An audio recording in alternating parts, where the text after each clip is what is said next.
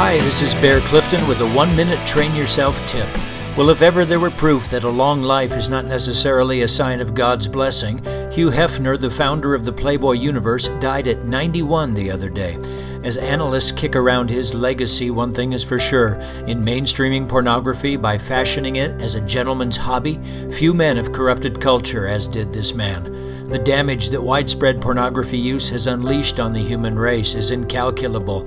I've long argued that porn use is actually disrupting the age-old way in which young men and women fall in love. And there was Greg Gutfeld on the show The Five making the same case as the panel discussed Hefner's death. You have a jaded generation that's more inclined to the easy access of porn than actually going out and meeting someone and dating someone. And what is that going to do? Because physical attraction was supposed to get you outside to meet somebody, to marry somebody.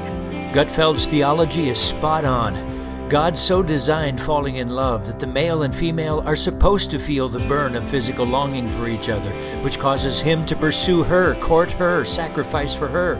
Today, marriage is being postponed by young people like never before. Why? Maybe for some it's because they're afraid of it, having watched mom and dad rip each other apart. But far more likely is because most of the men, and many of the women too, don't even know what the burn feels like, because the moment the slight trace of it appears, they're on the computer.